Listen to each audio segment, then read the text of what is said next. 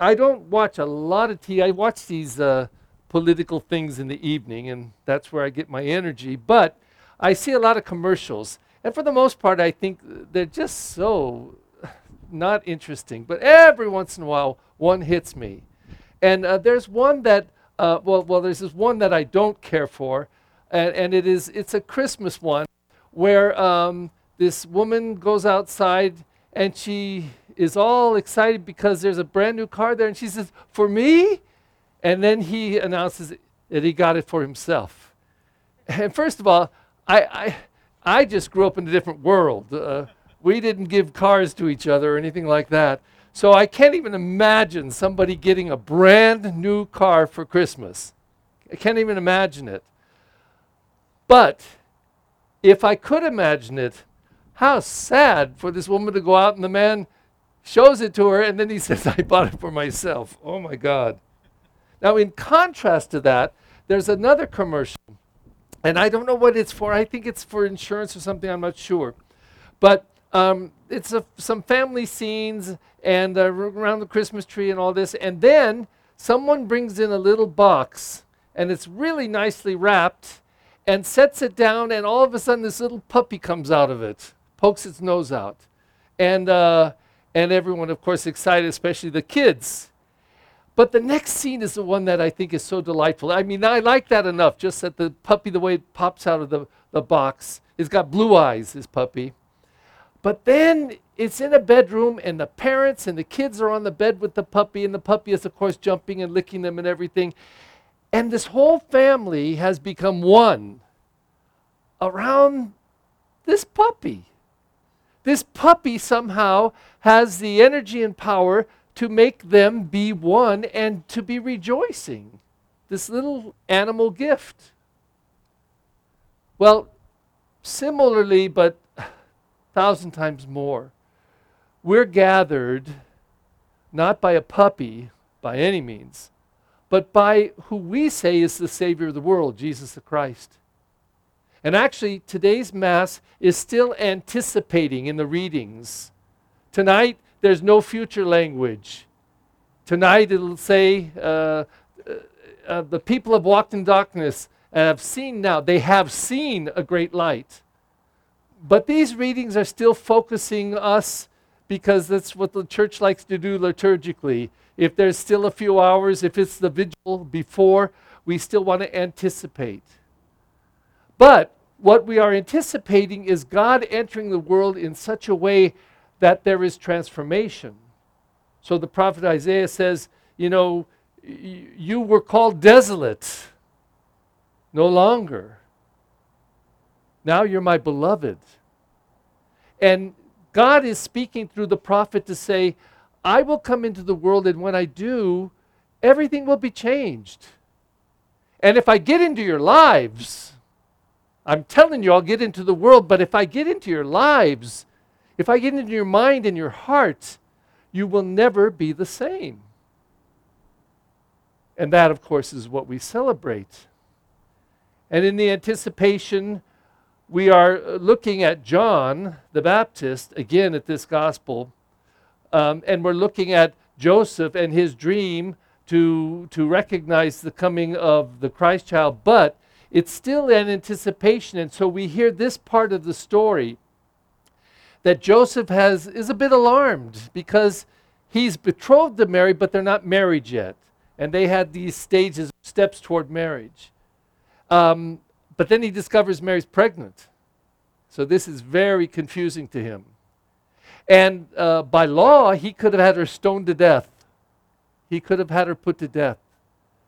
But he was a just man, the scripture says, righteous man. So instead, he decided to divorce her quietly. He didn't want any shame to come upon her. He obviously respected and loved her. But it was, I guess, what he should have done. But then an angel comes to him, and the scripture is replete with these stories of angels coming and sharing messages, and this one is as good as any of them. It says, no, Joseph, hear this. Something different is happening here. God is entering your space in a very powerful way. It's through the power of God and the Holy Spirit that she is has conceived and is going to bear a son. And then he says things like, and his name shall be Emmanuel, God with us. Wow.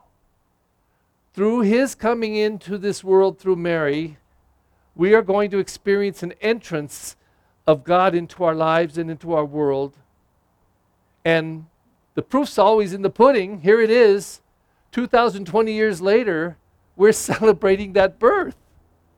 2020 years later, we're saying the most remarkable thing ever has happened. Now, there's all kinds of ways that we could describe it personally, each one of us, I suppose. But I like, there are three prefaces to the Christmas season. And the first two are really kind of philosophical about the invisible God has come into the world in a visible way. And it's I like them, but they're very wordy and kind of almost inaccessible. But this one I really like. After we've said the dutiful, the Lord be with you, lift up your hearts, let us give thanks to the Lord, it is right and just. And then he introduces with the truly right and just, our duty and our salvation, etc. But then this little paragraph captures it so powerfully. It says, for through him, that's Jesus, for through him, the holy exchange that restores our life has shone forth today in splendor. The holy exchange that restores our life has shone forth today in splendor. I don't know if that registers with you or for you, but this is where it comes together for me. I think that as beautiful this scene, the baby Jesus, and I love it, it's so appropriate that when we look at this, and if even for a moment we glance up, we see the cross.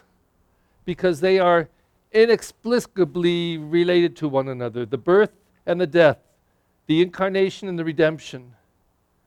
And this same Jesus, this little child, that 33 years later will mature into a full adult, a man of God, incredible, will hang on that cross, the result of people's hatred and fear and ignorance and jealousy. And as they are killing him, literally, they've arrested him and condemned him, and they brutalized him and stripped him and humiliated him and shamed him and rejected him. And as he's dying and they're still giving it to him, this one hangs on the cross and looks at them with forgiveness and love. It's extraordinary. If it were just a story, it would be extraordinary, but this is the reality that we believe in.